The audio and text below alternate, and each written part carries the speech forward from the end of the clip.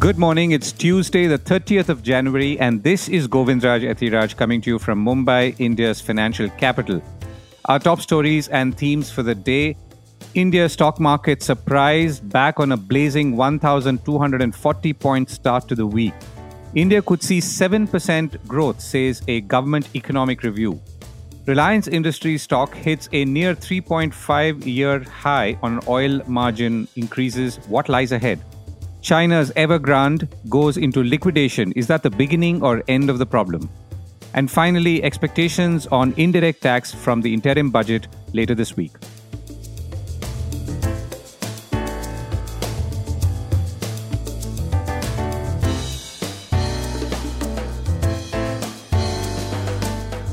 This is a core report with Govindraj Ethiraj.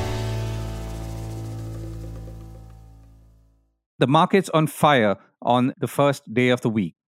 There was some trepidation going into trade yesterday given the fall in the previous week and two holidays at the start and the end of the week interspersed with various kinds of global developments. All of which, the anxiety was flung out of the window as the stock market shot up during the day in the best session in 2 months. The heroes of the day were Reliance Industries and ONGC, among other stocks, both in energy and thanks to energy, benefiting from a jump in crude prices. Reliance alone represented about 37% of the rise in the Nifty 50, according to a computation by Mint. Banking stocks rebounded as well and shot up as the markets appear to have partly forgiven them their recent weak net interest margin sins, or at least some of it. Notably, banks like HDFC Bank, whose stock price has been thrashed soundly and resoundly in recent weeks. The BSE Sensex ended at about 1,241 points, while the Nifty 50 closed at 385 points, up at 21,738. The government says the economy may grow 7%. Among other slightly longer-term news, the Government of India has released a report saying the economy may see another year of 7% real growth. That's fiscal 25 or 24-25. Now, if that were to pan out, India could aim to be a $7 trillion economy in the next 6 to 7 years, the Finance Ministry said in its report, Indian Economy, a review prepared by the Chief Economic Advisor. The Indian Economic Review, as of January 2024, is not the government's annual economic survey, which usually is presented at this time or ahead of the union budget, which will now, of course, happen after the elections, as it always does. Current expectations and estimates are that the year at present will also close around 7% thanks to strong domestic demand, namely private consumption and investment. The report, that's the review, says the priority areas for future reforms include skilling, learning outcomes, health, energy security, a reduction in compliance burden for small and medium enterprises, and gender balancing in the labor force.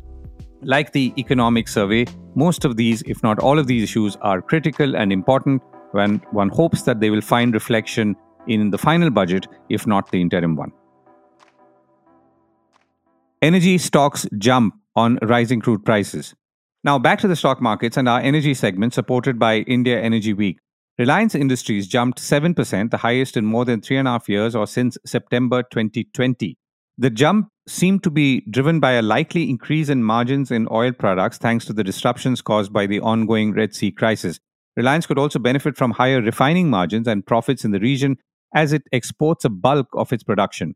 There is also some attribution to some gains on the entertainment side of Reliance's business thanks to lower cost of potential acquisition of Disney's India unit, but that does not seem to be a consensus opinion. Reliance, of course, runs a vast entertainment business too. Russian oil supplies to India are largely unaffected by the Houthi attacks on cargo vessels in the Red Sea because the Houthi rebels in Yemen, who are firing missiles at passing ships, recognize Russia's proximity to Iran, who in turn is its sponsor. So India benefits and so does Reliance, who said geopolitics was simple. Refinery margins for producing gas oil over Dubai crude in Asia have risen to about $25.50 a barrel from $20 a barrel a month ago, according to third-party data compiled by Bloomberg. Now, this rally has pushed up Reliance's valuations to 24 times one-year forward earnings. ONGC, or Oil and Natural Gas Commission, also benefited and the company's stock rallied almost 8%. So the spurt in both Reliance and ONGC helped the entire energy stock universe hit a record high, or at least most of them a record high.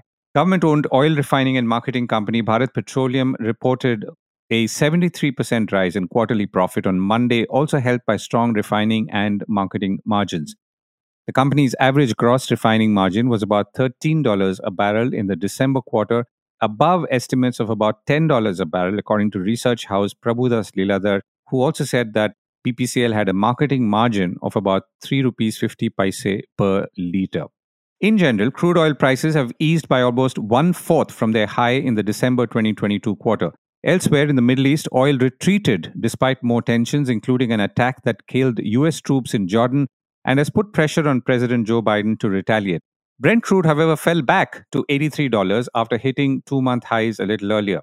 Bloomberg quoted the White House saying Iranian-backed militants killed 3 soldiers and wounded others in a drone assault. However, Tehran, that's Iran, sought to distance itself from the attack. Now, you have to remember that the Middle East accounts for about a third of the world's crude output, but that output in itself has not been and is not likely to be affected at this point, and that in turn explains the relatively steady prices. It also helps that non-Organization of Petroleum Exporting Countries or non-OPEC countries are threatening to hike supply, even as the OPEC countries like Saudi Arabia want to curtail it in order to keep prices either stable or high. Bloomberg said that refined product prices went up too, which obviously connects back to what we spoke about in the context of Reliance Industries and ONGC stock prices. Diesel futures in London apparently gained more than 5% at one point. This was the energy segment supported by India Energy Week. For more details, log on to www.indiaenergyweek.com. Consumer product and finance company results are steady.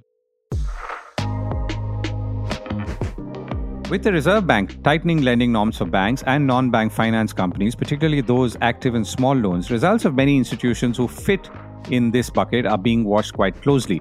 Bajaj Finance reported a smaller than expected 22% rise in third quarter profits on Monday as it set aside more money for bad loans.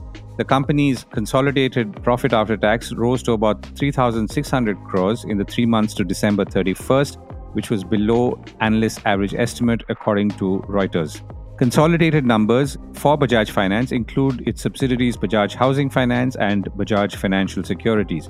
Another area to watch closely is, of course, consumer products, or what I mean is that we are watching closely. Remember, we did point out that companies like Hindustan Unilever have showed very little growth. It was the same story roughly for ITC, whose total revenue from operations fell marginally on a year-to-year basis at about 17,000 crores. Standalone net profit was up 13% at about 5,500 crores. The results, however, beat street estimates according to Reuters. The cigarettes to hotel conglomerate also announced an interim dividend of about 6 rupees 25 paise per share for the year 23-24. India's gold imports rise sharply. India's gold imports increased 27% to about $36 billion during the April to December period, according to government data reported in Business Standard. Now, this is 9 months. The imports stood at $28 billion for the same period a year ago. In December 2023, that's last month, imports of gold jumped by about 156% to about $3 billion, according to data released by the Commerce Ministry. A rise in imports of gold, or anything for that matter, obviously affects the country's trade deficit. India is the world's second biggest gold consumer after China, and the increased imports usually are seen to be feeding demand from the jewelry industry.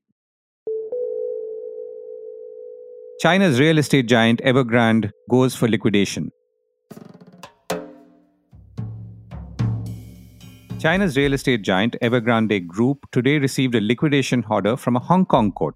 Evergrande had amassed more than $300 billion of liabilities during China's debt-fueled property boom. The builder was valued at just $275 million, I repeat, on Monday before trading in its shares was stopped, down more than 99% from its peak, according to Bloomberg. Now, news of a liquidation, in my understanding, is actually good news because it signifies an attempt to begin a closure process rather than drag the entire process further along, endangering more participants, particularly in the financial markets along the way, apart from potential real estate consumers. Evergrande's collapse is by far the largest in a crisis that has dragged down China's economic growth and led to a record spate of defaults by developers. However, And this is the important part. According to Bloomberg, the liquidation will also be a test case of the legal reach of Hong Kong courts in China, where more than 90% of Evergrande's assets are residing. Now, recent history does not offer any real clues as to how this could go or how successful it will be, more so given its size. Evergrande's CEO, Sean Siu, said in a statement that their company has made all efforts possible and is sorry about that winding up order. It will ensure home deliveries and steadily promote normal operation of the group and communicate with the appointed liquidator. The founder and chairman of Evergrande, Hui Ka-yan, was also placed under police control in September on suspicion of committing crimes, which could apparently, or at least according to Bloomberg, complicate the proceedings. Evergrande was the country's largest builder by sales for a while in the last decade and first defaulted on a dollar bond in December 2021, which sent shockwaves around the market, not just in China, but around the world.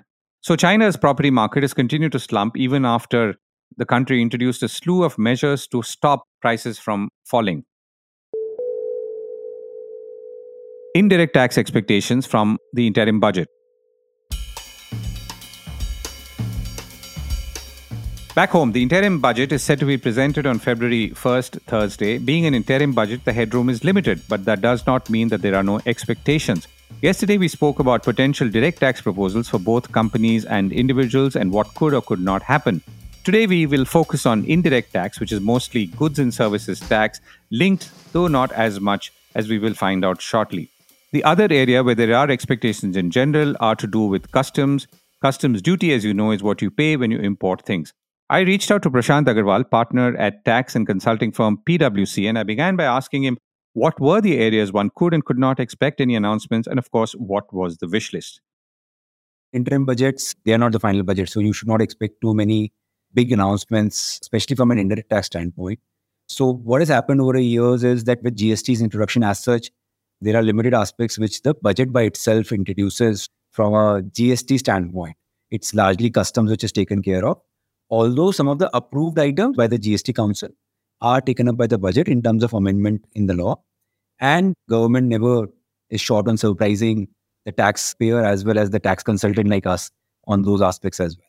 So having said that, I think one expects that some of the aspects on the customs may be taken care of. Also, you may get an idea around the GST corrections. What are their assessment in terms of the revenue that they may want to garner out of GST collection? Those are things that one should watch out for as part of the interim budget. Right. So now within GST, what is possible and what is not at this point of time? Obviously, people are wanting exemptions and reductions and so on. Yeah, so I think matters of exemption reductions may not be entirely taken up by the budget. As I said, these are matters which are now discussed and decided in the GST Council. So my expectation on rate reduction or on rate rationalization in GST, one should have limited, let's say, expectations from the budget by itself. Whatever will happen through council meeting, and the budget will only either, approve it if there is a need to do so, or otherwise will be silent on it because there is no need for change in law in many of these cases. And which leaves us with customs. Are we expecting anything specific? Sure. And even on GST, if I may just take the second part of it, one expects that some of the law changes may be looked at. So there was a big issue around the input service distributor, and the law related changes have been already approved by the GST Council. One may expect those changes to be taken care of. Now, coming to customs, in customs, one expects that there are certain exemptions which are coming to their closure as a sunset clause is on 31st of March 2024. Given our push for manufacturing, especially in the EMS part of it, which is the electronic manufacturing services part of it, one expects that those exemptions, if they are getting closed by 31st of March 2024, they would get extended because the final budget will only happen after elections. So this particular period between that, once the exemption goes away, could have a significant impact on imports by some of the manufacturing sectors, including semiconductors and others. So there, one expects that those exemptions, the government would extend it so that there is no impact on the industry since the budget may not happen, the final budget may not happen in the interim. The other thing is there are certain law-related changes expected for schemes like MOVER, which was brought in to really expand the manufacturing base in India per se through customs. So there again, one expects some of the announcements to be made. There is one which industry really wants, but let's see whether the government really hears, which is around the amnesty part of it. There are a lot of litigations which are on in customs. One expects a lot of cases which are ongoing or may happen because of audits. And there, the industry has been of the view that they should be given an opportunity to basically clean up their books and have requested for amnesty for quite a few years now, at least 2 to 3 years. But unfortunately, one has not heard from the government on that positively.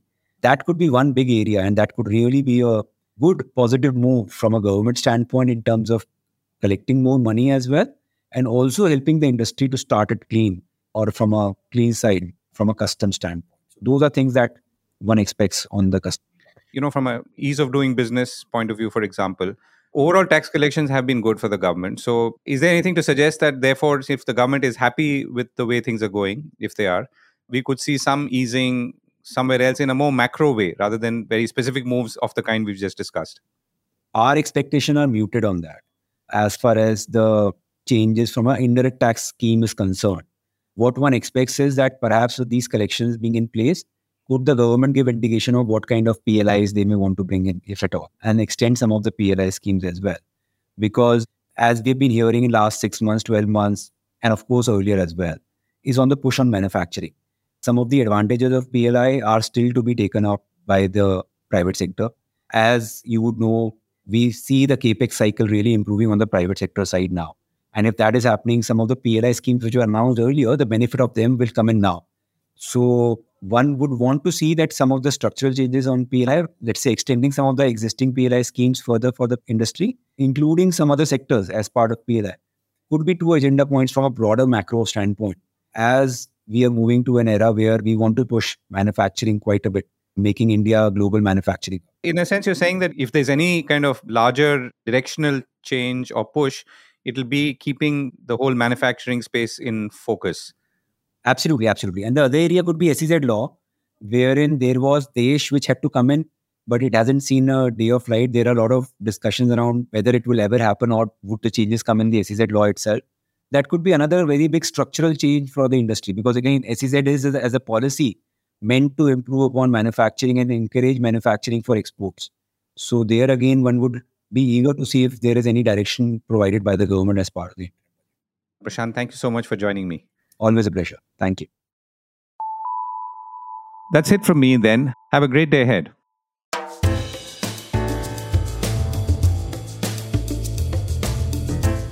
That was the Core Report with me, Govindraj Ethiraj. Do stay connected with more of our coverage at the Core. You can check out our website or sign up to our newsletter for our exclusive stories, one in-depth feature a day on www.thecore.in. Do also track us on LinkedIn, where we usually post synopses or extracts of our top stories and interviews. We would love your feedback on how we can make business more interesting and relevant, including, of course, India's vibrant manufacturing sector. So write to us at feedback@thecore.in, and thank you once again for listening.